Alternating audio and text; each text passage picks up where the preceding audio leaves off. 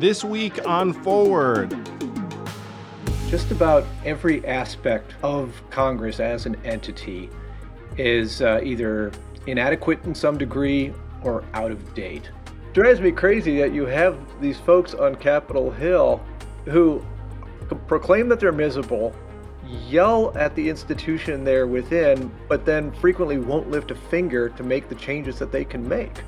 There is so much to be done because government is so much bigger than it was 50 or 100 years ago. And instead of prioritizing things that are important and substantive, there was just so much symbolic stuff being put into the legislative process.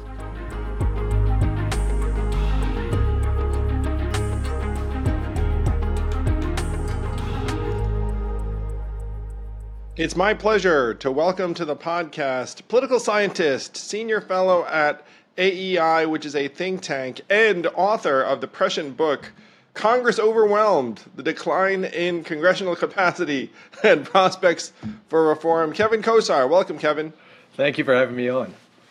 No problem. I'm excited to talk to you because you are one of the preeminent thinkers on what the heck is going on or not going on in terms of our institutions.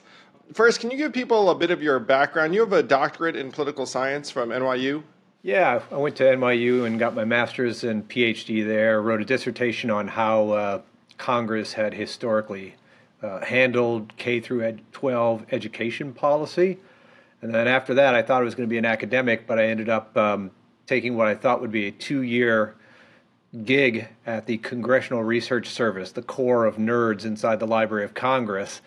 And that turned into 11 years. And then after that wonderful experience, I hopped to the private think tank world where I've been the last 9 years. Wow, you've been a think tanker for 9 years. Yeah, and CRS was like the government version of it. I mean, we literally just a core of nerds trying to give the facts and analysis and feed Congress the information it needs. Fantastic. So clearly you were shaped by that experience, and you came up with this book a few years ago that I named Congress Overwhelmed. So can you describe your experience both in core and then the think tank world? By the way, I admire your research a great deal. I agree with most all of it, which we'll dig into. But yeah, like what was the experience like? Well, it was incredible. Being at CRS was an opportunity to kind of see the legislature, both chambers, close up, but I didn't have to sign up for either the Republicans or the Democrats' teams. I can maintain my distance, and I work with staff on both sides. I work with members on both sides, plenty of committees in both chambers, and it was a lengthy education in seeing how the wheels turn. And, it's a civil servant position, basically tenured for life. And after about a decade of it, I was sufficiently concerned about what I was seeing going on in Congress that I was thinking I need to figure out a way to try to do something. Wow. And then this opportunity came along where I could step out to a think tank and I would be kind of free to write research and speak very clearly about the institution itself. And so that's what I did. Well, congrats on that. And I think the country may be better off for your deciding to come out to the outside and say, hey, guys, things aren't working so well. So why aren't things working so well? I mean, the average American senses that things are getting rocky. Now, they may attribute it to one thing or another, but you've been at this for years and years. What's been going on? Oh, boy, where to start? I hope at some point we'll talk about primaries, since elections are the way we hire politicians. Yeah, totally. But gosh, I mean, your typical commentators, political scientists, people who look closely at Congress, they tend to couch what's wrong with it under what I call the 3 Ps. Either they say it's the people, it's the parties, or it's polarization. Those are the kind of units of analysis when they try to explain what's going on. And every one of those explanations get part of the picture correct. What I and Lee Drutman of New America and Tim LaPira of James Madison University and the various contributors to our volume said was, those things are all important, but let's look at the institution itself. Congress is an organization, it's an entity, it's a firm, whatever you want to call it. Is it structured in a way that gives it a good chance of succeeding at what's expected of it? And when you use that kind of framework, it's illuminating and also rather depressing. I thought you were going to lead us to a fourth P, which is primaries, which we can talk about. But let's first talk about what your diagnosis is. So Congress is not set up as an institution to succeed, and I'm going to throw a few things out there that I when I found out I was like, whoa, that's messed up. So there's been a rule in place for a number of years now. I think it's called a Hastert rule, where you can't bring legislation to the floor unless it's supported by a majority of the majority, which means that if you're in the minority party, you're doing very, very little legislating because you can't actually bring anything. So someone in Congress said to me that if you're in the minority party and you don't have a committee gavel in your hand, or you don't have a senior appointment in one of these bodies that deliberates over laws, which is a minority of the members, you might as well be a piece of furniture. Now, of course, most members of Congress aren't going to be like, yeah, I just kind of hang out and don't do anything. But if you're in the minority party, that unfortunately is what it resembles. Sure. Yeah, absolutely. The sort of collegiality between partisans to work with one another. Particularly on high salience issue, it's almost non-existent. Take any big issue like immigration. You just are not going to see Democrats and Republicans talking with each other and working together on solutions. They just don't feel incentivized to do that. I mean, the good news is that on like really boring, low salience issues, they've got the space to do it. But funny enough, your question leads us to the primaries issue. Think about it. Immigration. If you're the Democratic Party, do you really want to solve that problem? If you're the Republican Party, do you really want to solve that problem? No, you've got pretty strong incentives to not solve it, but rather to campaign upon it, to fundraise upon it. And therefore, you own the issue, but you don't own the solution. And that's particularly the case when you're running through the primaries, where you have people who are either really hard on the left or really hard on the right, who are more than likely to vote in those primaries. And so, yeah, that's part of the problem. The Hastert rule kind of is a reflection of the incentive structure that's currently in place. So you were concerned about some of these things, it sounds like 10 years ago. Was there a degradation or a trend line? So one of the trend lines I've seen is that folks who would be described as moderate have been declining in number, in part because of the nature of the parties and the polarization and the primaries. All the P's in there. But you said you were concerned back then. What was driving your concerns? And I mean, it's gotten worse since then. Well, it was in part what the chambers were spending time on. Frequently I would see the House of Representatives trying to push through bills that had no chance of making it to the Senate, to say nothing of getting a signature from a president. But they were pouring time into it. And it's like, well, this is not policymaking. This is symbolic behavior. That's a concern of mine. I was also concerned with the sheer workload. There is so much to be done because government is so much bigger than it was 50 or 100 years ago.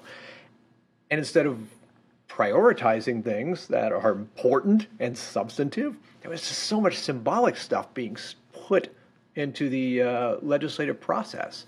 I was like, oh, okay, that's troubling too. I saw the kind of bizarro behavior, which turned out was totally rational, going on in hearings, where members were not actually interested in learning from a witness and then going back and trying to think about how they could improve a policy or develop a new policy, but instead we're just either berating the person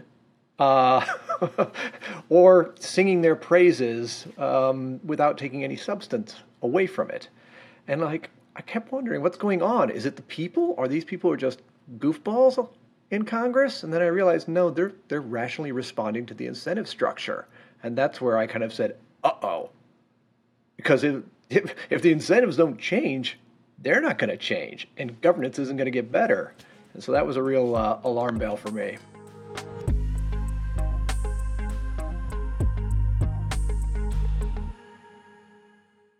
This podcast is sponsored by Helix Sleep. I've always been a mattress guy because I figured if I'm going to do something for up to 8 hours, maybe I should do it right. And Helix Sleep lets you do it right by sending you one of 20 unique mattresses that's tailored for you. I took the Helix Sleep quiz, takes only a couple minutes, and I was matched with a Helix Dawn mattress because I wanted something that felt firm and I sleep on my back. That mattress is exactly what I needed, but strangely enough, my kids now seek out that mattress in the house and want to sleep on it even though I did not order it with them in mind. If you have a high quality mattress, it is a game changer, a huge difference maker. Don't take my word for it. Helix has been awarded the #1 mattress picked by GQ and Wired magazine. It is even recommended by multiple leading chiropractors and doctors of sleep medicine as a go-to solution for improving your sleep. Helix is offering up to 30% off all mattress orders and 2 free pillows for our listeners. Go to helixsleep.com/yang. That's helixsleep.com/yang. This is their best offer yet, and it won't last long. With Helix, better sleep starts now.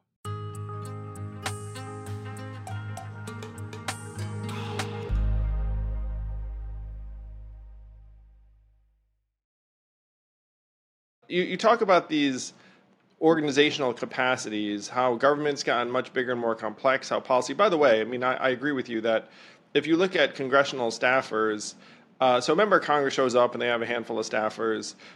They do have a policy person typically, but then the policy person has to get up to speed on everything under the sun. And you know where they turn to for information? Industry, which is lobbyists. Be like, hey, what the heck's going on with telecom? And it's like, oh, well, I'll tell you what's going on with telecom. What's going on with AI? What's going on with anything under the sun? And so they're very industry dependent. So you have a real hand in glove relationship there in terms of policy. By the way, it's exacerbated by the fact that I believe the number is something like 65% of members after they leave just become lobbyists. So it's literally like your old colleague coming and being like, hey, what's up? What you should really look at is this bill. And then their compensation goes up.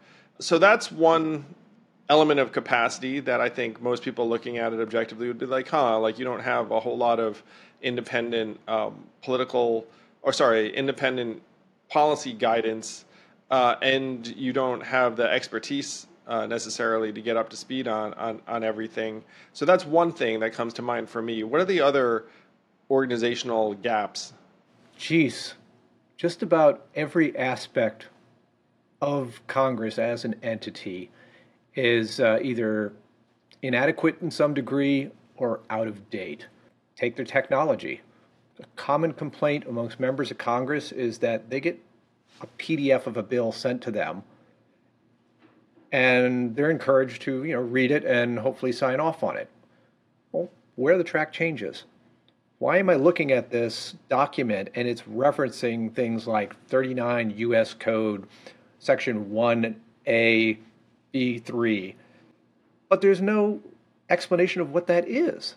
How am I supposed to assess this? Apparently I have to go online and look up that piece of the current law and try to figure this out. Like the whole, the track changes, things like that. Little pop-up hyperlinks, bubbles, things that would explain what a provision might mean. That's not there. They're not working in the cloud. They're still shoveling paper to each other and emailing PDFs. Members of Congress until recently, when they started their jobs, they were handed pagers, beepers. Like from that Seinfeld episode 30 years ago. Why were they given those? Because that's how they would be notified when there was a vote called and that they needed to show up and vote. Why wasn't there an app? They just hadn't developed it. And that's just a technology slight. Processes, look at our budget process. 50 years old.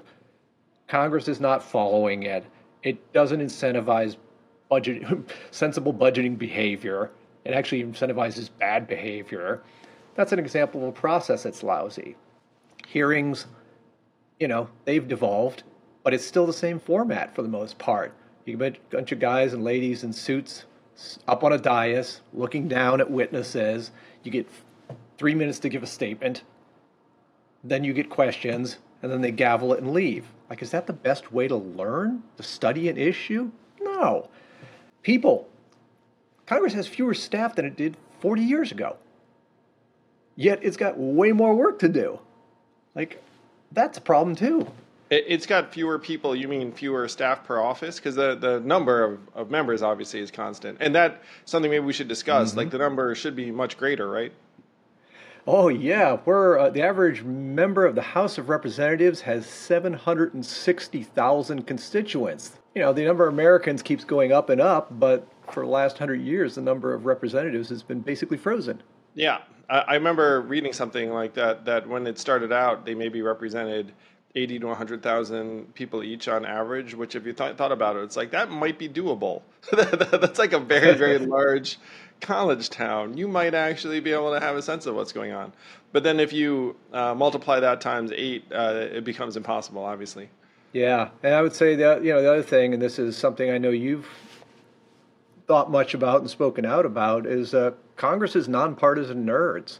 You know, like you said, member of Congress, they get hit with a difficult issue. The first thing they want to do is like, oh, I'll just turn to somebody in private industry. Or perhaps that person in private industry or a representative from K Street shows up in their office before they're even asked. Yeah. Whether it's banking or some other issue. Congress has fewer nonpartisan nerds working at the Congressional Research Service and the other legislative branch support agencies than it did 40 years ago. And in the early 90s, you know, they got rid of the Office of Technology Assessment right before the internet was about to bloom. They just threw those 120 smarties away. Yeah, that was super painful. We've been living with the repercussions ever since. Well, okay, so that's a relatively reasonable description of what's been going on.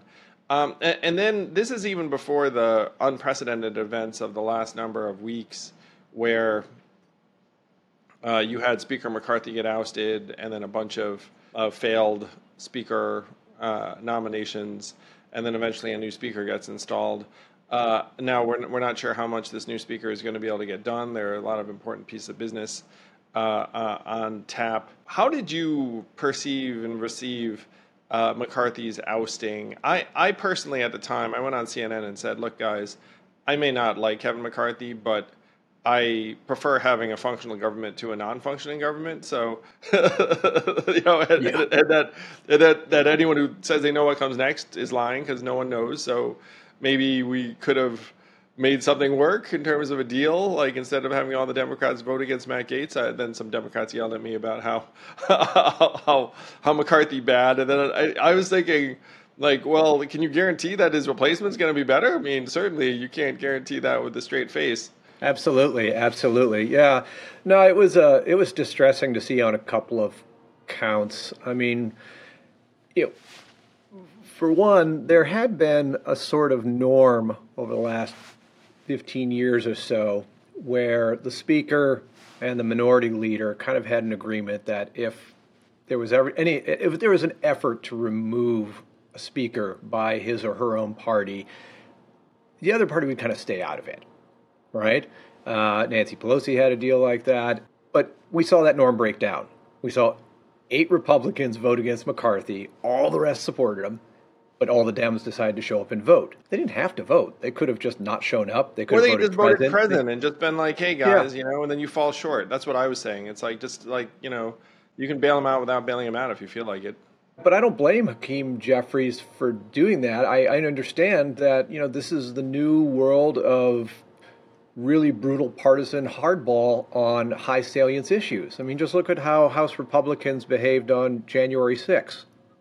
Like trying to decertify or say that, you know, these electoral slates coming from the states were not, you know, real or they were inaccurate and we should send them back and not count them. So it was disappointing on that count. But like you said, it was also disappointing because there was no plan on how to replace Mr. McCarthy.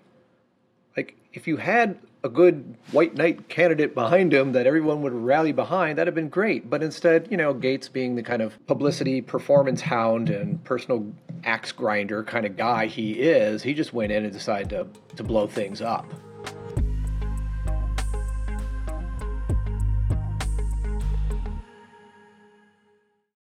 This podcast is sponsored by ExpressVPN. A few decades ago, private citizens used to be largely that. Private. What's changed? The internet.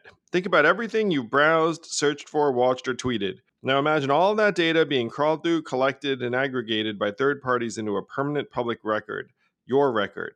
Having your private life exposed for others to see was once something only celebrities worried about. But in an era where everyone is online, everyone is a public figure. To keep my data private when I go online, I turn to ExpressVPN. Do you know there are hundreds of data brokers out there whose sole business is to buy and sell our data? The worst part is you don't know what they're doing. You don't get to have your say. That's why I use ExpressVPN. Just hit one button and then your internet connection gets rerouted through an encrypted server.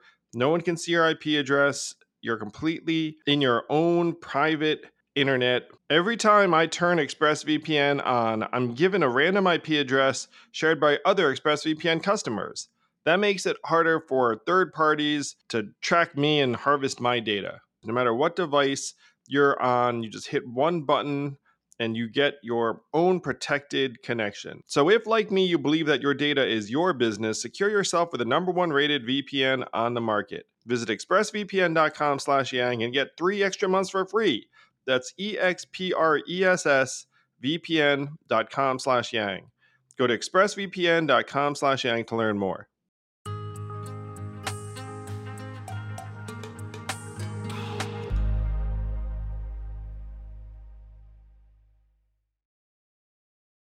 Yeah, so we'll see whether 3 weeks of chaos have led to anything better and more stable. I'm personally a proponent of aid to various international allies, and so it's been upsetting that has gotten sidetracked or delayed or maybe even prevented.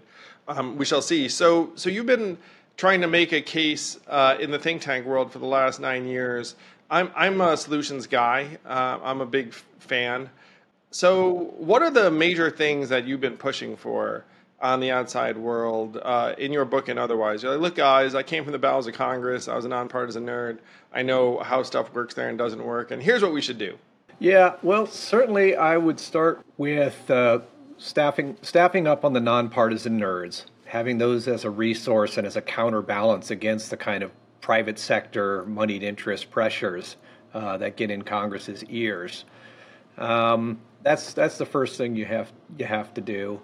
The second thing you have to do is to start drawing on some of the insights gained by the Select Committee on the Modernization of Congress about how to run committees in ways that are just less toxic for all involved. One of the things that the Select Committee on the Modernization of Congress figured out that if you put people at a round table and you seat them kind of Dem-Republican, instead of splitting it up into two sides, and you have the witnesses interspersed there, you can have real conversations. And sometimes, if you want to be really clever, you don't have to call it a hearing. You can have it be a round table, which means you don't have to have the cameras there. So the incentive to act up in front of the cameras and use that as a vehicle for fundraising or partisan point scoring, those incentives go away. And you can have frank conversations where people are able to say, like, I don't know, you're a Republican and you got something interesting to say to me as a Democrat on this issue. I think we might have grounds to get together on that. When a camera's present, you can't do that. So that would be certainly one way. And budget process. Our nation's finances are a wreck. That law has to be rewritten, soup to nuts, to fix the situation. How many members or insiders of Congress are on the same page? We're like, yeah, this shit sucks. Because I got to say, like, there have to be some. You are absolutely right. That was one of the things that really fueled me to take the leap from a tenured job for life at the Congressional Research Service to a non-tenured position in a think tank. It was everybody on Capitol Hill, with the exception of a few outrageous characters, is miserable. They're not having fun. They came here to do stuff, and they're finding themselves just swallowed up in Byzantine goofiness that's not satisfying. And I kept wondering, like, look, you people, per the Constitution, have all the power to change. Why don't you? And it seemed to be a kind of collective action problem, a learned helplessness, where people just kind of looked around and shrugged like, yeah, that's the way this place is. And I started trying to say, like, look, it hasn't always been like this. And it doesn't have to be this way. You can reorganize, you can fund yourself as much as you want, just be the change. So let's talk about the mechanics of this a little bit. The Constitution is silent in how Congress runs. It's essentially this self-generated rule book. So is it the case that any majority leader could be like, all right, guys, here's the deal. We're going to get ourselves some more nerds. We're going to change our seating assignment. We're going to not have TV cameras and everything. We're not going to call it a hearing. We're going to spend money on tech for ourselves. We're going to do all sorts of stuff to modernize. Like, is that all it would take? Yeah. And the best part is you don't even need the leader of the chamber to do a lot of that stuff. How much money does the legislative branch get, and kind of does it have a new OTA get created or an office of regulatory review in the legislative branch? The people in the legislative branch appropriations subcommittees, they just write that in a law, pass it through the chamber. Bada bing, bada boom. Committee chairmen, they don't have to hold hearings in the old-fashioned way. They can do whatever they want. They're free wow, man, to do this is like a physician heal thyself thing. What a magical vision you have. I mean, it'd be great for the country. It drives me crazy that you have these folks on Capitol Hill who proclaim that they're miserable, yell at the institution they're within, but then frequently won't lift a finger to make the changes that they can make. Like, that's not okay. Be the change.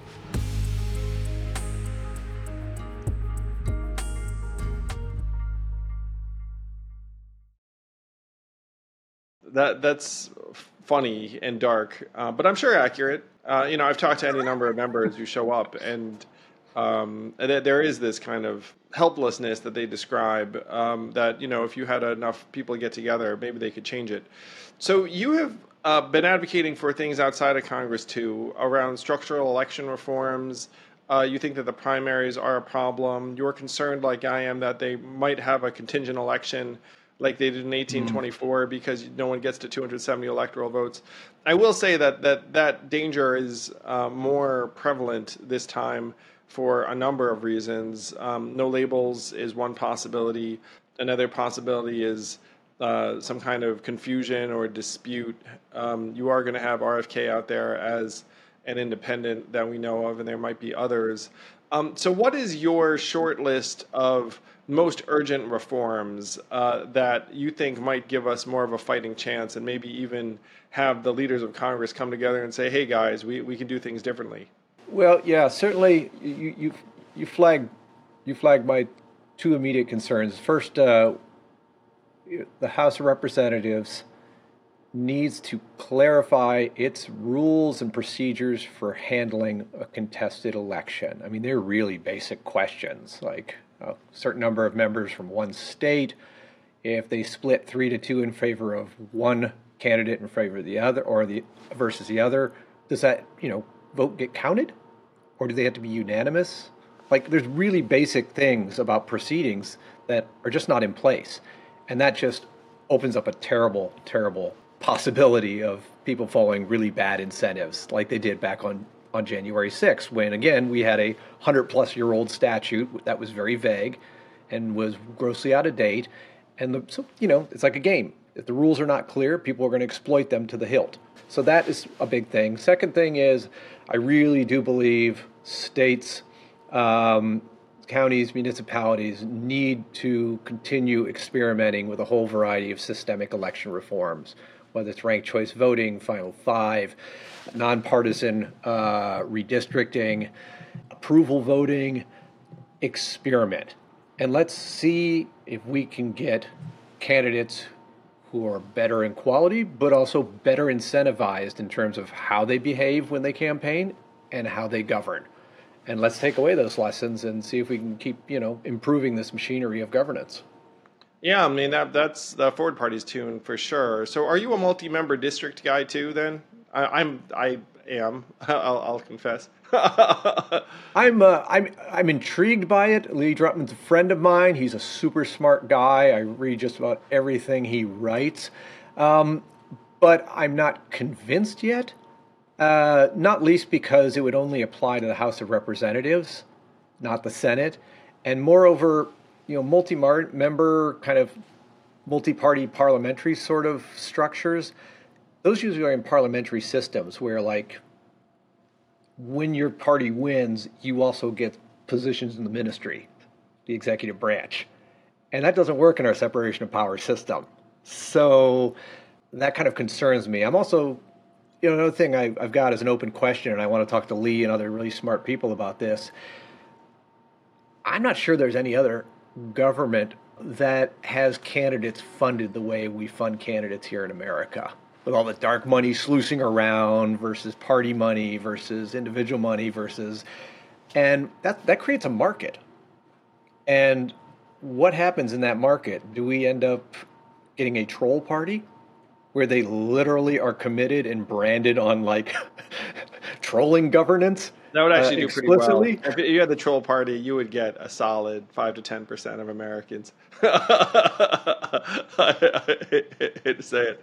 It's like that when they named that boat Stinky McStinkface or whatever that was. So you've been inside, you've been outside. Do you still have friends who are like lifetime tenured nerds inside Congress? And then how do they look at you? Do you guys have lunch and be like, hey, like, what's life on the outside? And and also, as you've been campaigning for various changes over this last number of years at multiple think tanks, what level of optimism do you have? I mean, certainly the concern level keeps on rising. Even you might not have predicted this, historic ouster and maybe the failed nomination votes any of us could have predicted afterwards. It's like, hey guys, that guy was ginning up for the speaker slot for years and years and he barely got it. So it's like, you guys just trying to pull it off, immediately. It's going to be unlikely. So yeah, inside versus outside. And what's your level of optimism? Yeah, I absolutely stay in contact. I have they are friends. They are super smart, so I learn from them when I listen to them. And also, they have information that I'm just not privy to. And, sometimes when I write stuff on the outside, maybe I only get 90% correct. Maybe I get only 80% correct. Maybe I didn't notice a variable. And these people can help clue me in and make me smarter. So, absolutely, I stay connected with them. And, as far as the optimism, I guess I'm by nature kind of optimistic. I'm a realist, but I'm optimistic. I feel like because there's this natural churn in representative government. I mean, one of the things we found, for example, in our survey of congressional staff is that the average tenure is less than 7 years. So, and by the way, that burnout's getting worse and worse from what I've heard. It's like the people there. It used to be like, hey, if you have a job on Capitol Hill, then you are doing the greatest job of all time, and it doesn't matter what you get paid, doesn't matter what your hours are. You're like a modified West Wing character. You're living the dream. And then now more and more people are like, and this sucks. Like, wait, we get here, the climate is nasty, I don't get anything done. It used to be that you might socialize with staffers in other offices, and now you don't because all the doors are closed because everyone's, a little bit anxious. So people are burning out more and more. Yeah, that's why a bunch of us, left, right, center, have advocated and had some success with getting those people paid more, but also improving the kind of working environment down there, creating more of a career pathway for going up, clarification of roles, dealing with the sexual harassment problem that's been on Capitol Hill forever, like trying to improve it so you can stop that turnover, because that's a huge brain drain. And all of that flows to the private sector for the most part. Yeah. I can actually relate. Like, I have a friend I went to school with who wound up on Capitol Hill, very talented, ended up a chief of staff to one senator and then another senator, and then became a lobbyist because he's like, okay, like, what next? He was a very, very talented guy. And so he went to the private sector the way you're describing. By the way, I remember when he started, he was like, I'm never going to become a lobbyist. And then fast forward 15 years, he became a lobbyist. And like, I didn't blame him at all because that's what the market was for his experience. Yeah. It's the legislative branch has frequently been penny wise and pound foolish. And, this gets us back. This actually ties back to the primaries thing. You would think that members of Congress, if you were really cynical, would be like every year voting to raise their own pay and to hire more staff and to just we'd be better off if they did. But actually, the opposite is true. And in part, it's because GOP legislators running through a primary want to be able to brag that they did not raise their own pay and that they're actually not spending all the money that's allotted to their office, but they're returning some of it to the Treasury, which means that, you're understaffed, your staff aren't being paid as well as they should. And guess what? They leave. They're not going to hang around. People have lives to live. People want to have families. They want to own property. And you're getting paid $34,000 a year or $41,000 a year in a junior staff position. Like, why are you going to hang around for that, especially with the work environment? Wow, it's that low? It's even lower than I thought. I mean, is that in their home district? Because in D.C., they probably have to make a little more just to live, or is it just that low? It might be that low. It is that low. I mean, chief of staff, the people at the top of the pecking order, they're in a lot better spot. But D.C., I've been here 20 years. The cost of living here it's not quite New York City high, but boy, it's expensive.